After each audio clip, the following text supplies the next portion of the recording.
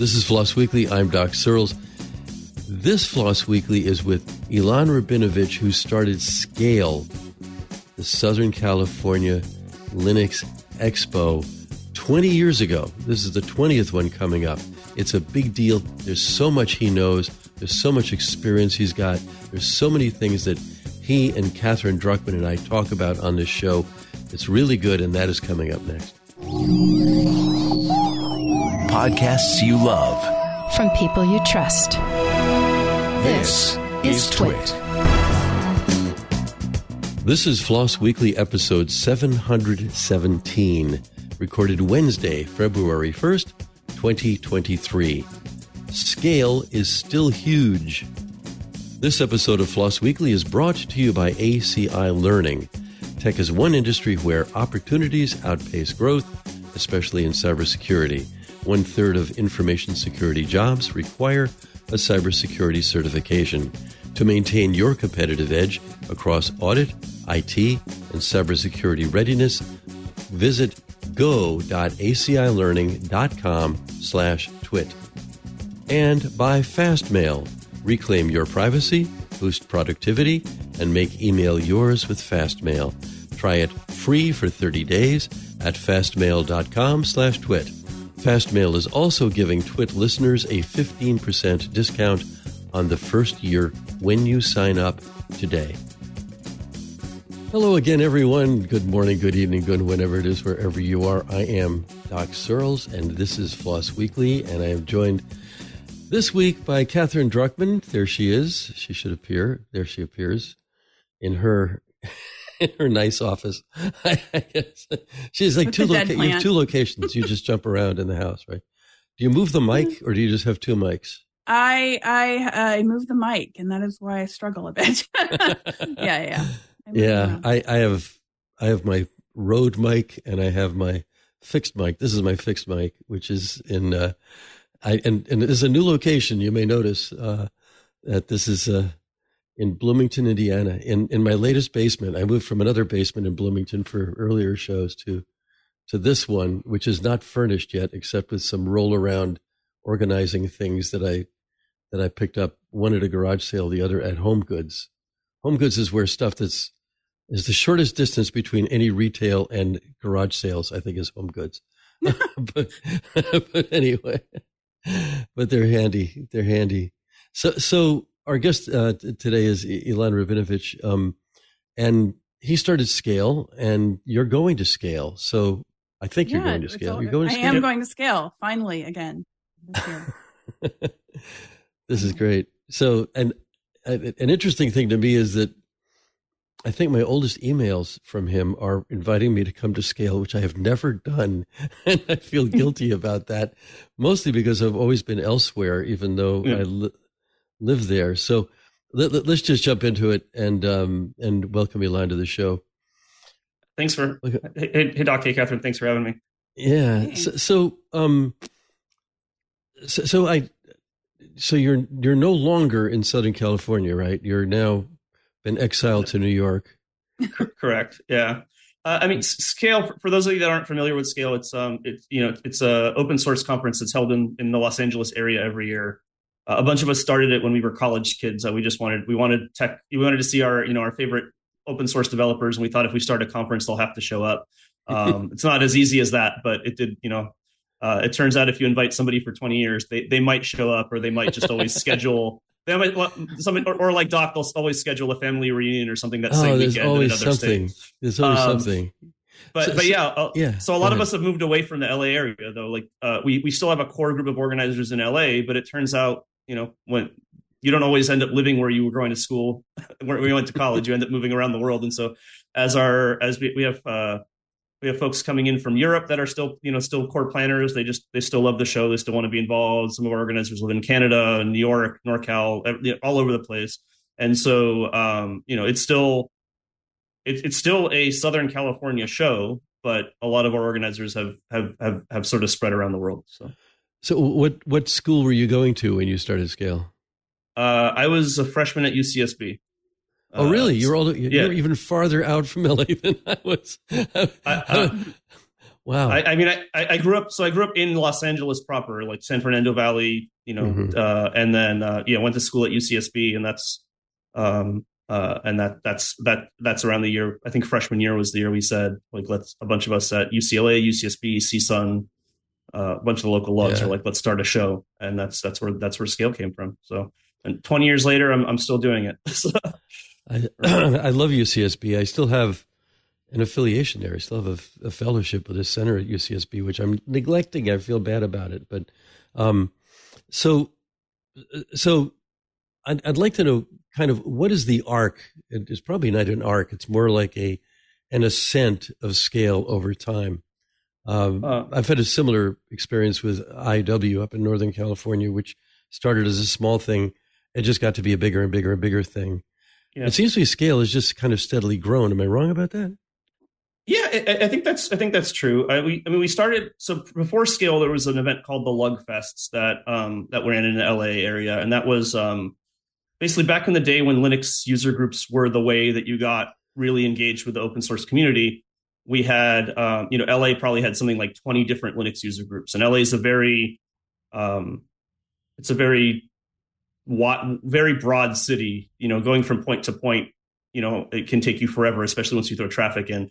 So, on any given night of the week, there was probably a lug meeting, if not two.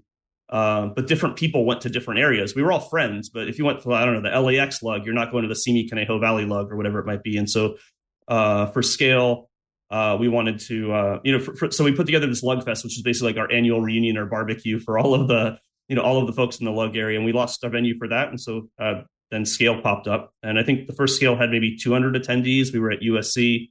It all fit in one room. It was a great, it was a lot of fun, and everybody said, you'll be twice the size next year. And we actually turned out to be about twice the size the next year. So that's when we started adding this, X piece after it. So it's like Scale 20. We're not actually, I don't know that we're 20 times the 200 we had back in 2001, but 2001, 2002. But yeah, that's, it's just grown a little bit every year. And we've sort of followed the rise, I would say, of the open source and Linux, Linux world as a whole. As that grew, there's more interest, more people want to come out. We've also expanded our scope. So, we don't just cover Linux anymore. We have some of our members have gone, some of our organizing team have gone on to build great careers in the security space. And so security is really interesting to them. So they've created a bunch of tracks around security topics. There's other folks that are interested in DevOps or cloud or systems management or whatever it might be. And so we've expanded from, just a conference only about Linux, which is a small but very important portion of how we run all of our infrastructure today, to covering a whole bunch of other topics. So, this time the last couple of years, we've done FreeBSD trainings and workshops as well from the FreeBSD Foundation as an example. That's not Linux, but it is still within I think our mission of teaching people about open source and about, doing it in a way that's really accessible. So, I want to go back on the lugs for a second, because I hadn't thought about them, but they were a really big thing back in the 90s and the early aughts. And Santa Barbara had a lug. I went to that a few times, and they kind of, I don't know if they vanished, but they certainly went. They're kind of like, it's sort of like the same history as blogs had in a while. Blogs were huge. Yeah. My blog was huge at one time. I still have it. It's still around, and they're kind of like a corporate requirement, sort of. That's sort of the sad thing about it, is companies have blogs because they need a place to put their press releases. But what are lugs still a thing in some ways, or is it just an expired idea that was cool at the time? But I'm not sure. I think there are lugs that are still around. The majority of the LA lugs are gone. If there's something around from them still, it's their mailing list and people's, or their IRC channels, or some other mechanism for maintaining the social connection. My sense is that lugs were a necessity at one point because it was hard to find other people that were interested in open source and Linux. It was a necessity because it was hard to use open source and Linux. I remember failing many a times at my first Slackware install and having to, go out to the Simi Conejo Valley lug and get help from somebody to help figure out what was going on. And sometimes it wasn't your fault. Sometimes it was just we didn't support that graphics card or that chipset or whatever it might be. But I think as that became easier and as it just became the default that everybody around you is using Linux and open source software, getting together one day a month or one day a week to go talk about Linux specifically was like, well, I do that every day. And so what's left over is the social aspect. And so, a lot of my closest friends are people that I met at Linux user group meetings or Linux conferences over the years. But it's just not, I don't know. I think it's just a change in what we needed as a community. Meetups are still a thing, but they end up covering like a very specific topic on something that's hard today that maybe didn't exist when we had lugs. That's my take. It's not, but I'm curious what you all are seeing. I haven't been to a user group meeting of any sort in so long. I have no idea what's out there. I used to organize a local Drupal user group meeting actually years ago. And that actually kind of leads me to what I wanted to ask you about. So 12 years ago now, I took the lead on organizing a Drupal event. I had a tiny bit of participation in the very earliest, I think, Texas Linux. Is it called Texas Linux Fest? Yeah. But the lead I took on the Drupal event. Events are a lot of work, tremendous amount of work, kind of mind-boggling if you've never done it. I wanted, how have you been doing it this long? What are your secrets? How do you manage your time? How do you balance everything? Balance to get this done?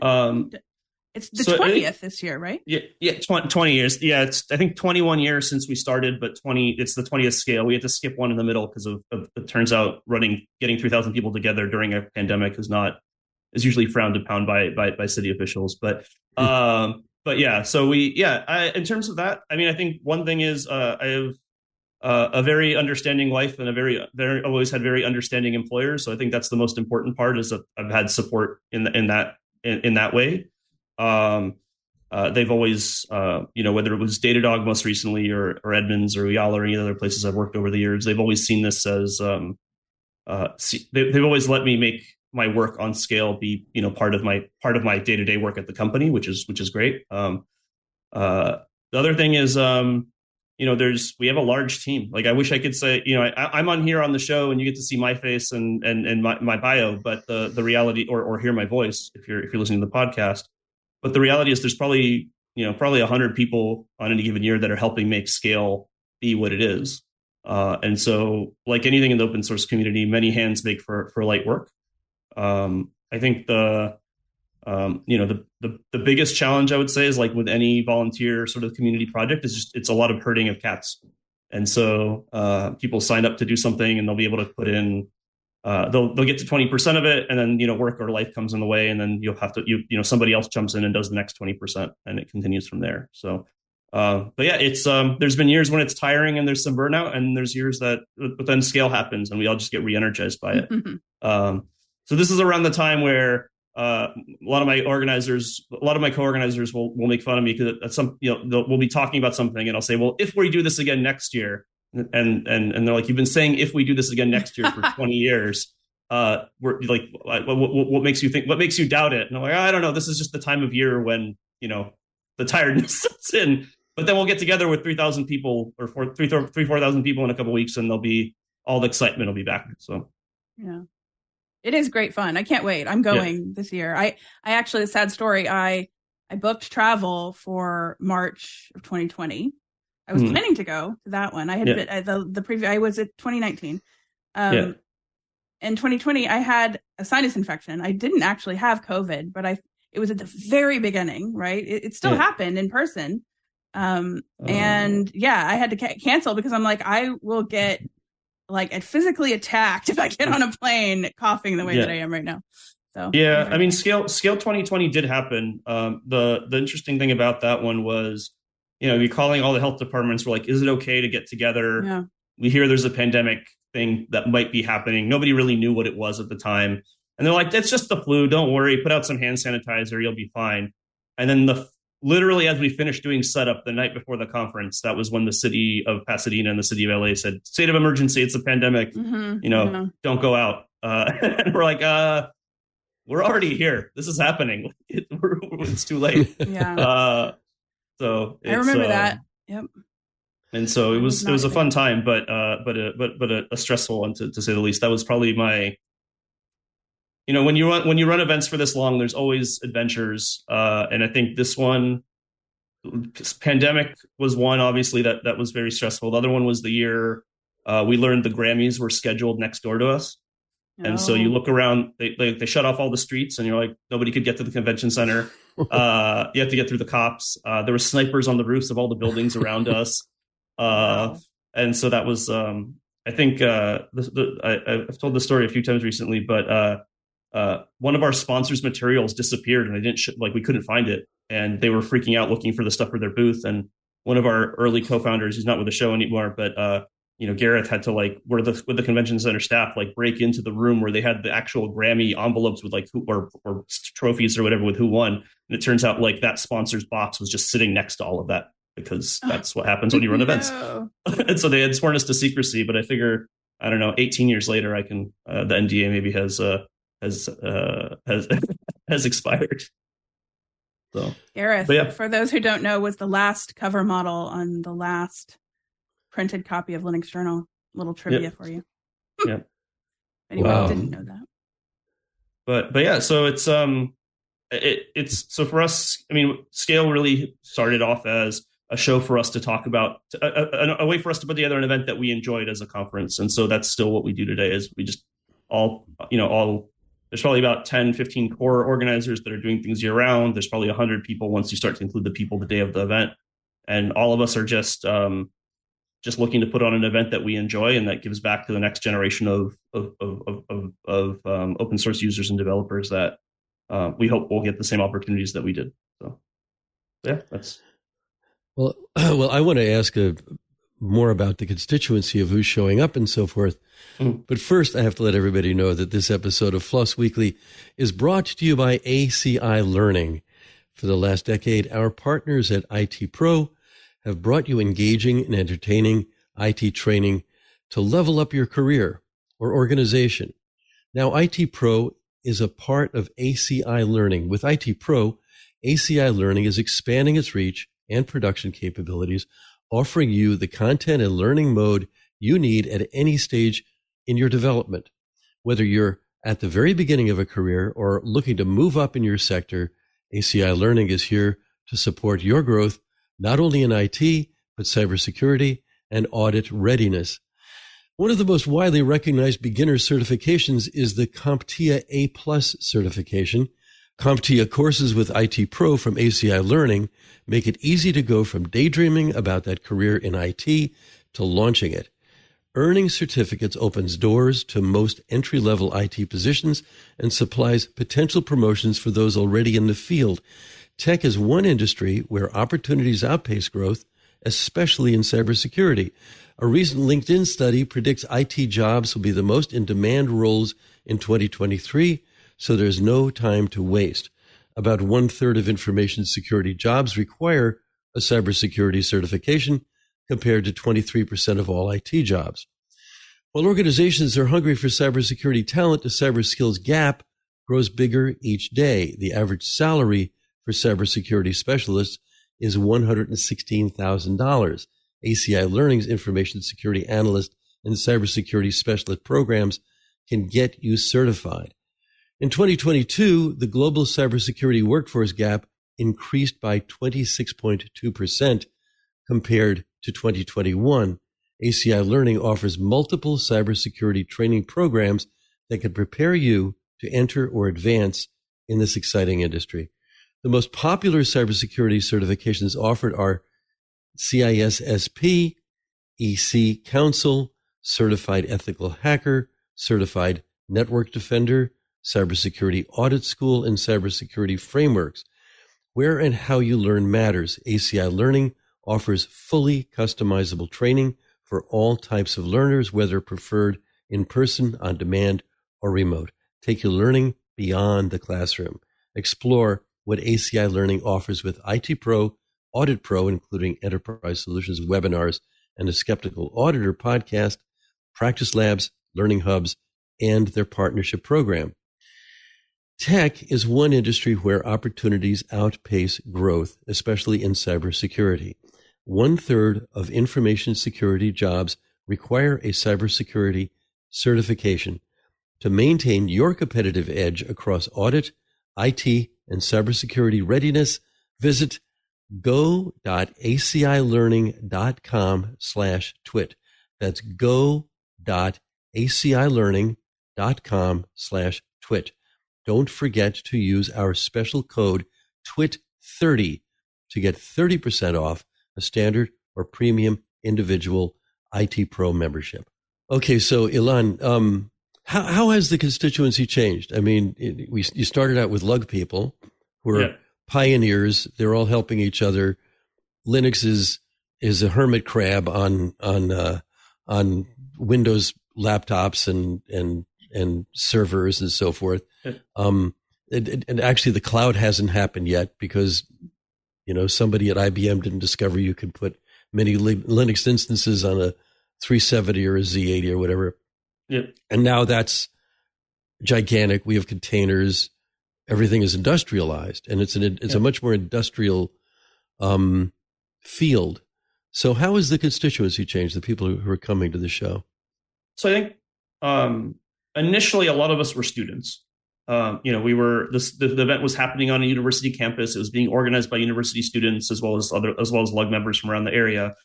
And so, I think a lot of the companies that came out to scale probably saw it, I would guess saw it as a recruiting pipeline at the time.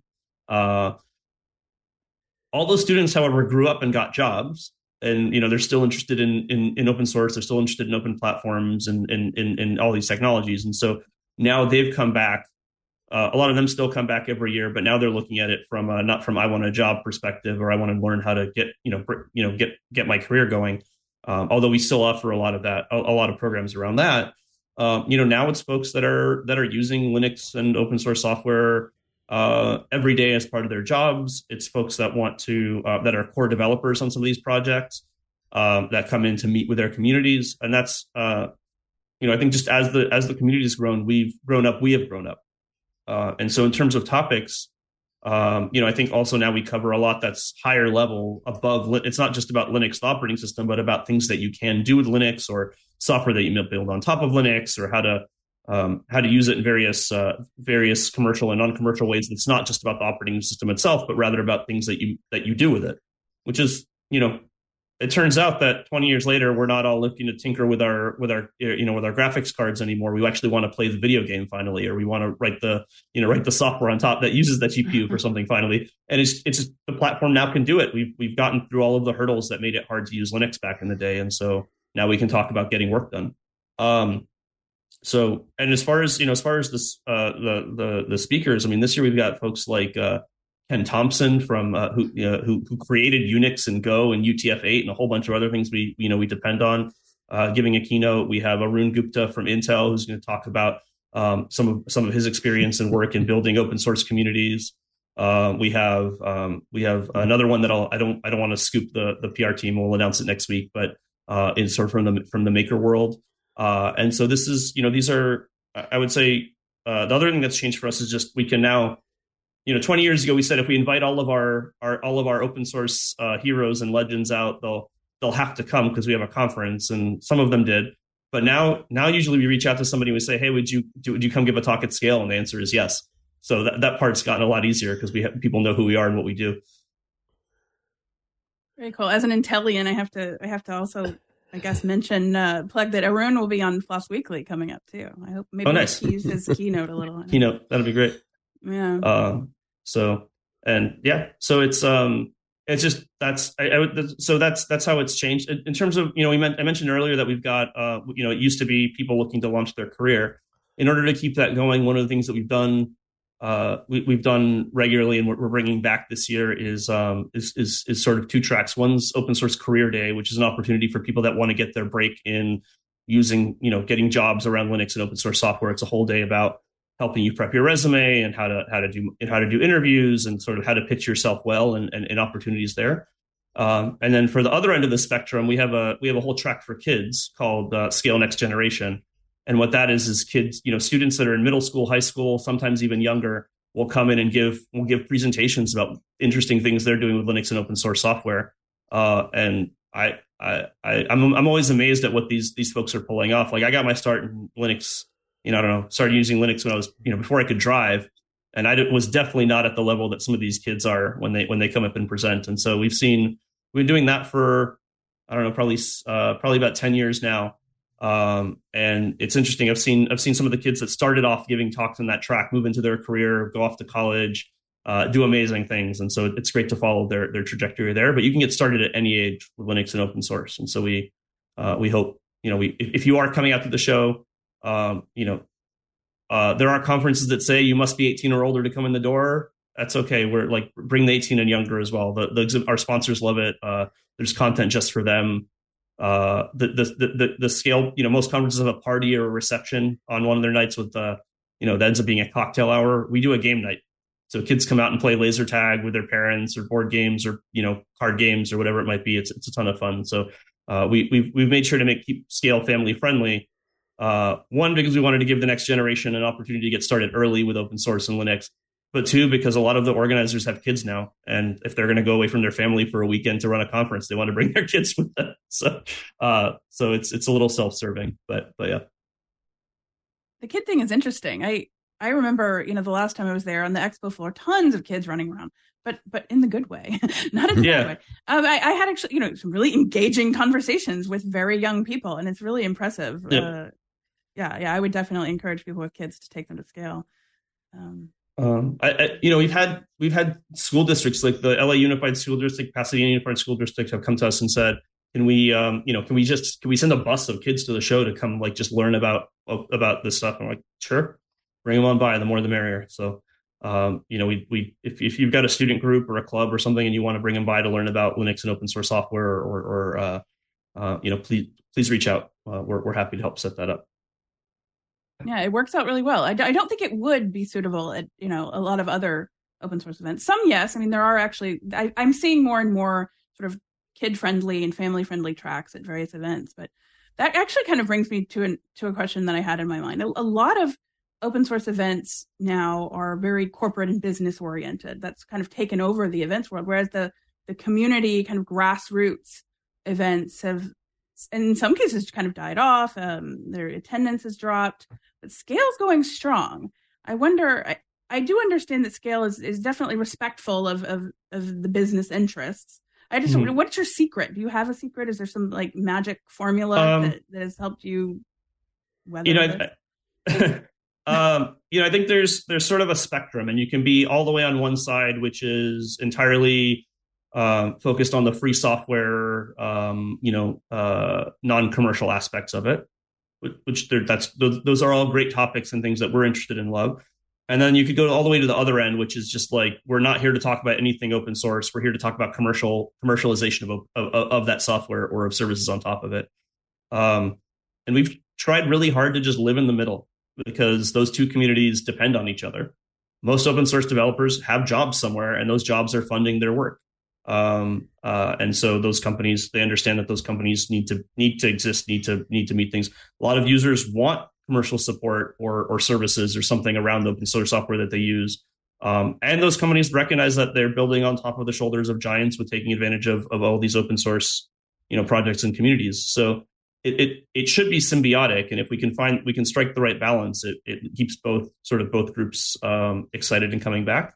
And I'm sure on any given year we lean too much one way or the other. But we've tried really hard to keep that balance. And so I don't know, on the expo floor, right next to the Red Hat booth, you'll see a Linux user group that has their community booth or or an open source project run by just one or two maintainers. And we try not to separate them out too much. We try to keep that together, and it gives it a fun energy that everybody seems to enjoy. So and so we've done that. We followed that model at Texas Linux Fest and a few other places, and it seems to work well. And hopefully those other events will come back now that the pandemic's subsided a bit. So. Yeah, there's so many topics we can go to here. One of them that's on my list here, there's is the I remember, at Linux Journal, an irony of Linux Journal was that it was run entirely by women, including Catherine, and the constituency on the readership side was almost 100% male. And I'm wondering if that's changed much, and if you see that at scale. Do you see more women there? And for that matter, do you see more diversity in general? And is the field, such as it is now, being much more sort of industrial and big and successful, doing better at attracting women and others to the field? We've put in a lot of effort in making sure that we're a welcoming conference to everybody, regardless of gender, race, other backgrounds. I think even for us, it's still sometimes a struggle to find, to ensure that things are as diverse as we would like them to be.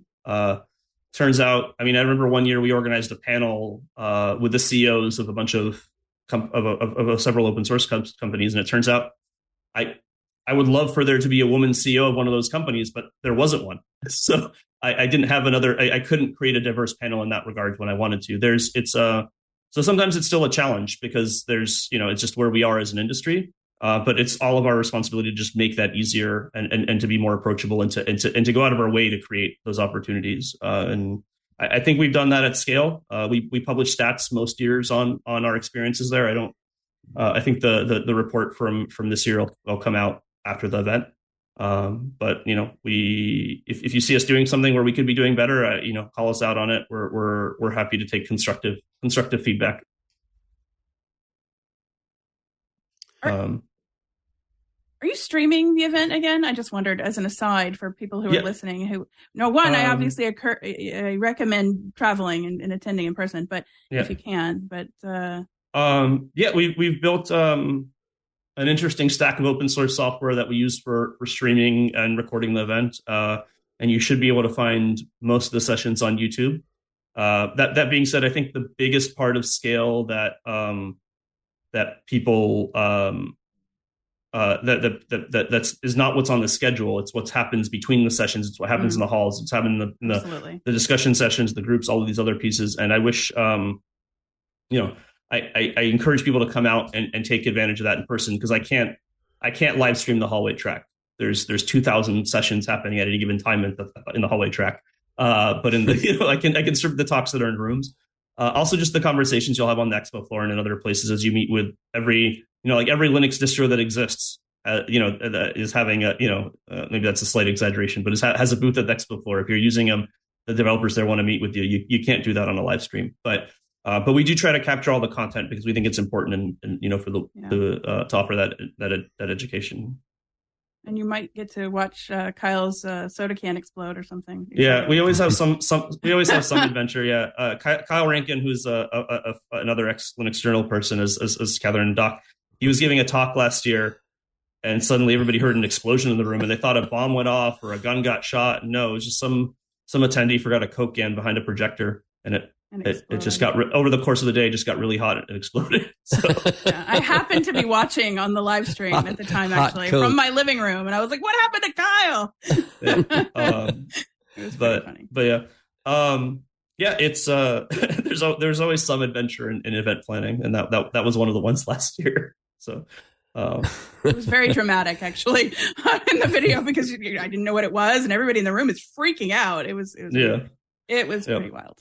Anyway, I think Doc has a question. Oh no, just every event does have weird things that go on that you don't expect. I love this story about was the Grammys next door. You said that? That's great. Or that they scheduled a pandemic exactly to correspond with the time that your thing is.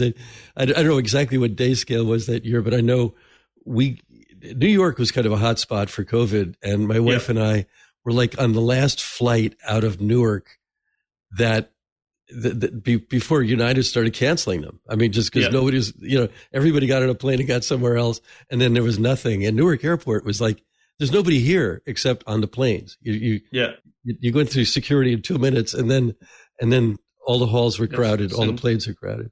It was crazy. Yeah. So we actually have a back channel ask. Actually, Ant is asking it too. What is your stack for doing streaming? because we care about that, and our stack is not always orthodox or in open source sense. Yeah, it's so we have, the cameras themselves are honestly they're repurposed security cameras, but it turns out you can get really high quality video out of them. We have we should write an article about this somewhere if I can convince Michael and the team to do it. But it's a lot of we use FFmpeg and a bunch of automation around that to do the video to do the slicing and dicing of videos. We use OBS in some areas. I'll be honest. If the team comes back and listens to how I describe this, they will tell me I got it wrong. So what I'd rather do is write a blog post about it and share it out. And so let me work on that. But in the end, it all ends up on YouTube, which in itself isn't necessarily open source, but I think that's okay. We do the best we can in terms of getting it up to that final output using open technologies. So, and that's actually one of the challenges we've had over the years as we're running an event is that some of the pragmatism of sometimes there's a choice. Do we use something do we only use open source software in planning the event, or are there places where we should accept services or proprietary software where we need to? And we've tried to be pragmatic about it. There was years when we outsourced our mobile app to a third party that did it all, and it wasn't open source. And then there's been years more recently where a bunch of college kids in Pasadena said, we want to build the mobile app for you. We'll do it as open source software. It's up on GitHub now. So we just have to, we try to use we use open wherever we can, and that's our preference. But sometimes sometimes we have to pick other things. Yeah. It's always crazy how you have to, I was thinking of what Brian Bellendorf said that we need minimum viable centralization. And so in a similar way, I think you need minimum viable openness. It's just like you've got your thumb on that scale all the time to make sure that you maximize that. But as a practical consideration, you kind of reach a point. So you say how many simultaneous sessions do you have going on? Something. Like about a dozen or so. Okay. Yeah. And there's the hallway thing. What's the hallway story? That's just my that's what we call the hallway track. Just all the conversations that happen in the margins between the talks and in the hallway. Right. It's not actually sessions that are on the schedule or anything. It's just when you get 3,000-4,000 people in a room together, they start talking about things that are interesting to them, and that's some of the funnest part that's the funnest part of Scale for me is those conversations, and I hear that from attendees all the time. Is that piece in the middle is how you found your next job, how you learned about some new technology that's not has not made it to prime time yet, so maybe it's not on the schedule just yet, but you're learning about it in the hallway, and that's. I encourage people to participate in those conversations wherever they can. And the Scale community is very friendly and very approachable. It's just like, you don't need to know the person to tap on their shoulder and say, that sounds interesting. Can I join in? And so that's the best part of conferences in general, but at Scale specifically.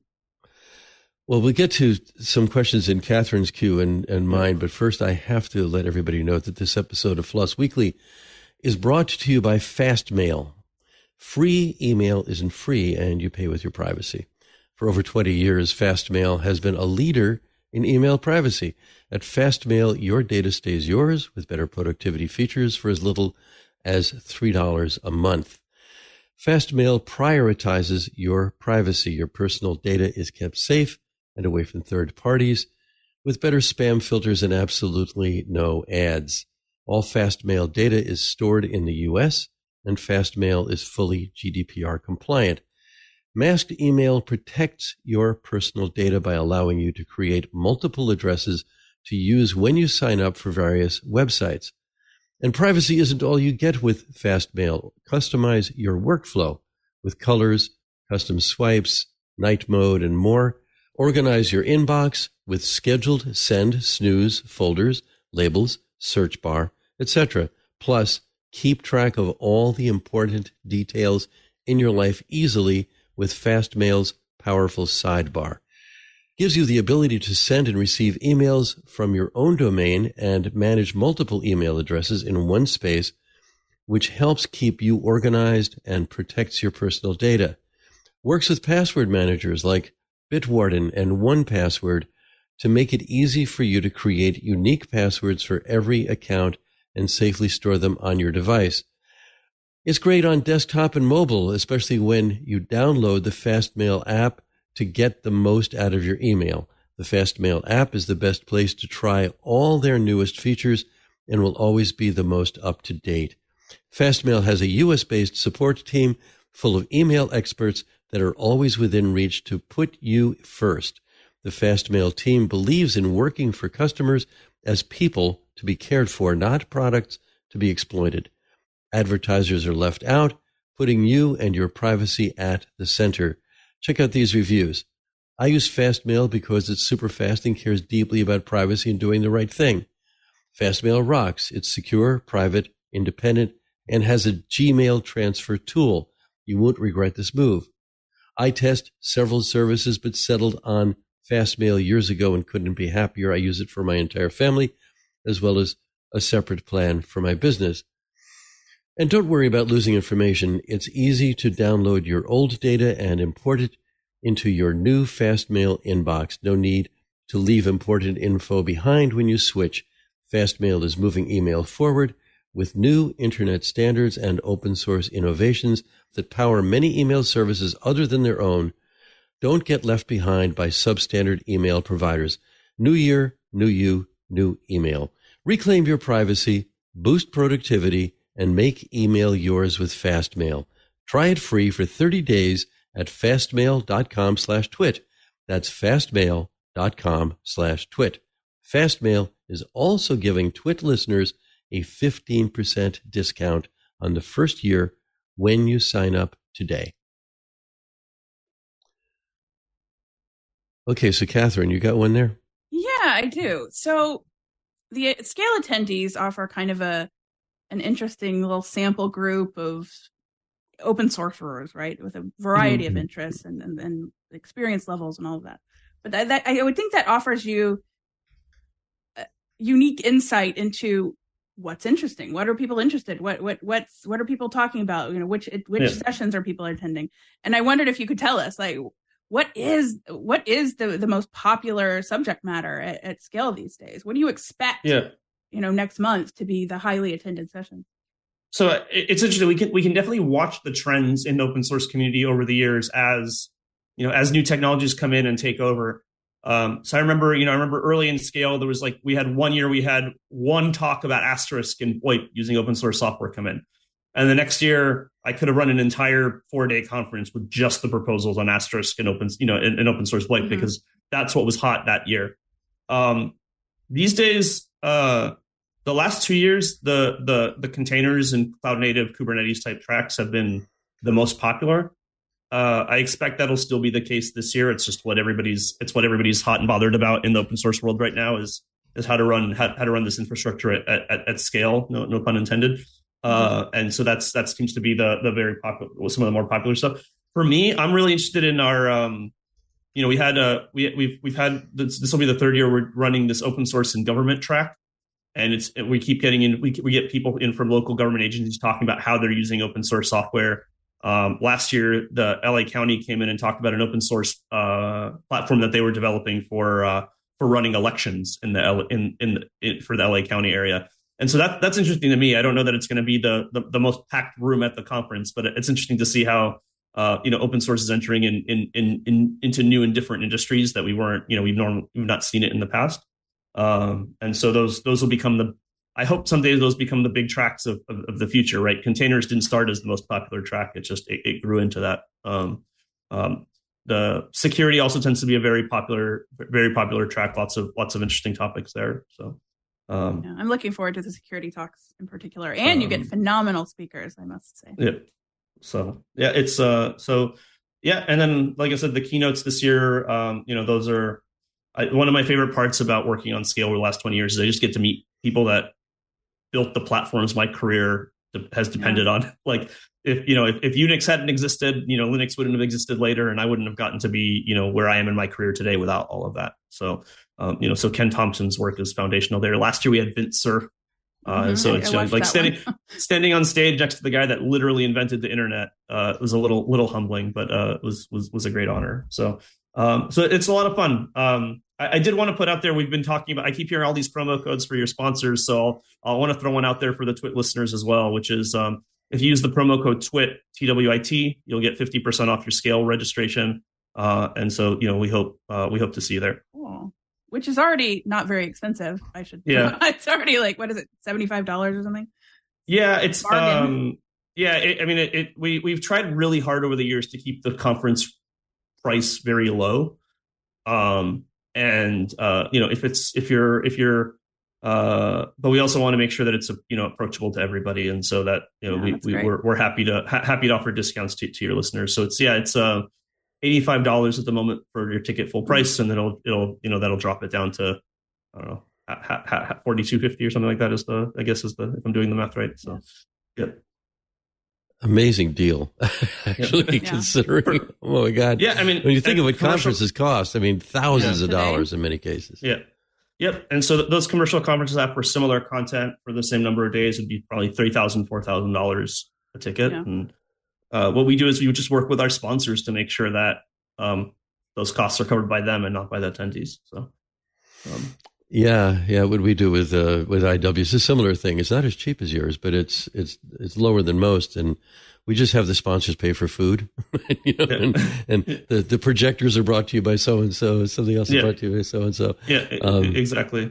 So it doesn't look at least as much like they're buying the show, for their own purposes. Just like you get to thank them for a specific thing. It's pretty cool.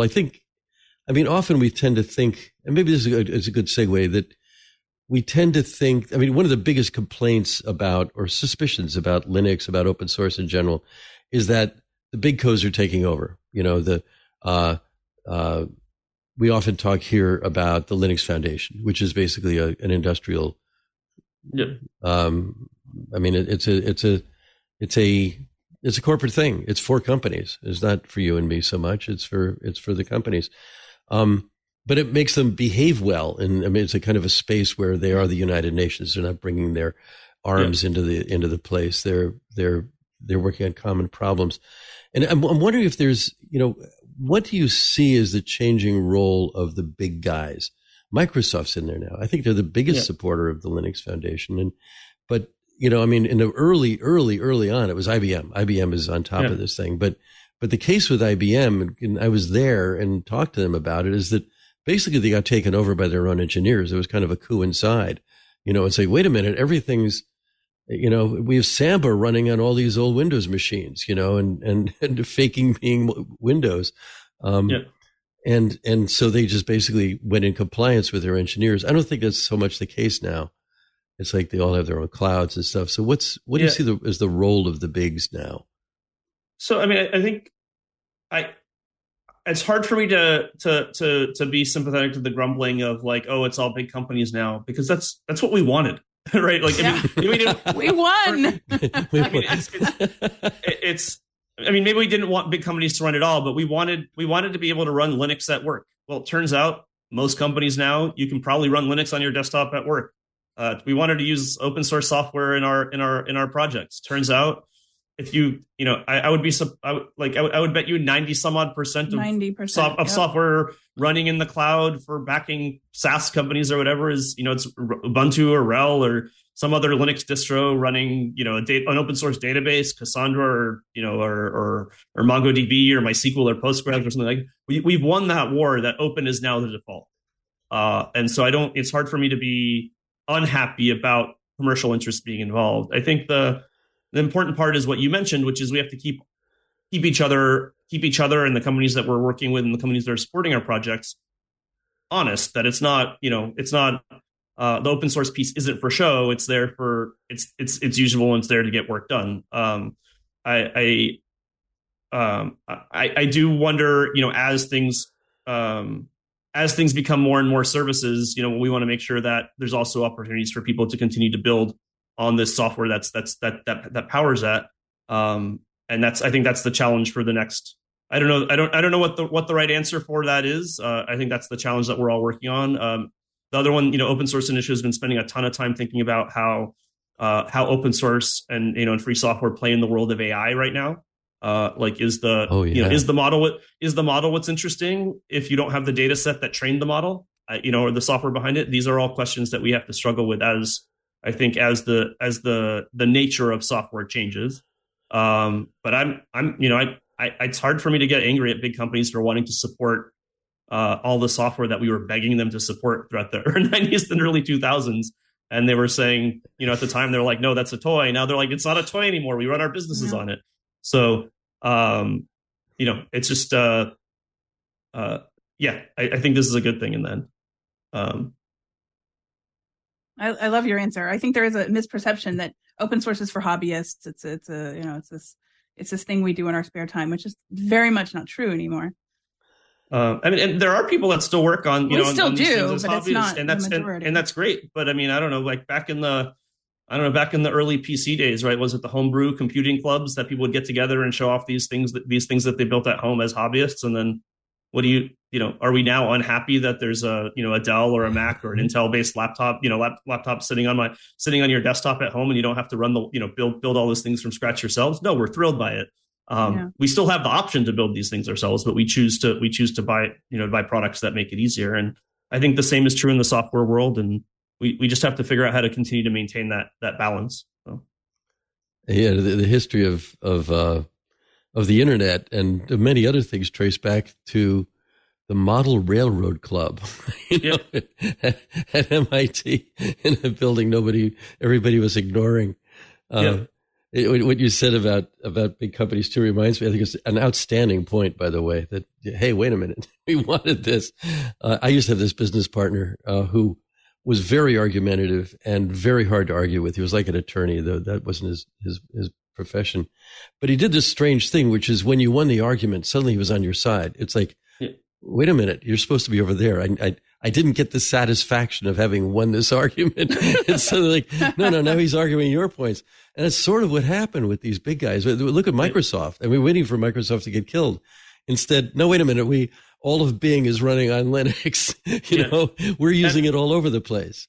And this is a place where we had John Gossman out as a keynote speaker several years back before he had retired from Microsoft. And he came out and, that was the question everybody got. Like he was getting from the audience was like, why open source? Why do you care about Linux now? And his answer at the time, I thought made sense, which was, Microsoft didn't see themselves as a software product company. They saw themselves as a developer tools company. And if developers wanted to build their stuff on Linux and open source software, that's where they needed to be. That was his take on the transition. And, I'm sure there's pockets of Microsoft that are, still not huge Linux fans or open source fans, but by and large, everybody I run into there, Linux powers Azure. Linux runs on top of Azure. Like they're putting out distros, they're putting out open source projects. They run GitHub for at the end of the day. Like it's they've become they've chosen to become part of the community rather than fight it. And I think that's. Yeah, I was thinking of and we also had some major open source figures going to work there, like Miguel Diacaza, who basically single-handedly say, I like Mono, I like C#, whatever else he liked, and just started making all these connections between open source projects and Microsoft. Ends up with a job there. He was on the show recently. I advise people to go back and listen to that too. It was really good. Nat Friedman went in and ran GitHub. I mean, there's a lot of that. I think it's important to remember companies aren't, you say Microsoft bad or, I don't know, whoever the company du jour, like of the day is to make fun of or to complain about. You say they're bad, but it's, the reality is most of these organizations don't have one persona or one front to the world. They're thousands of people.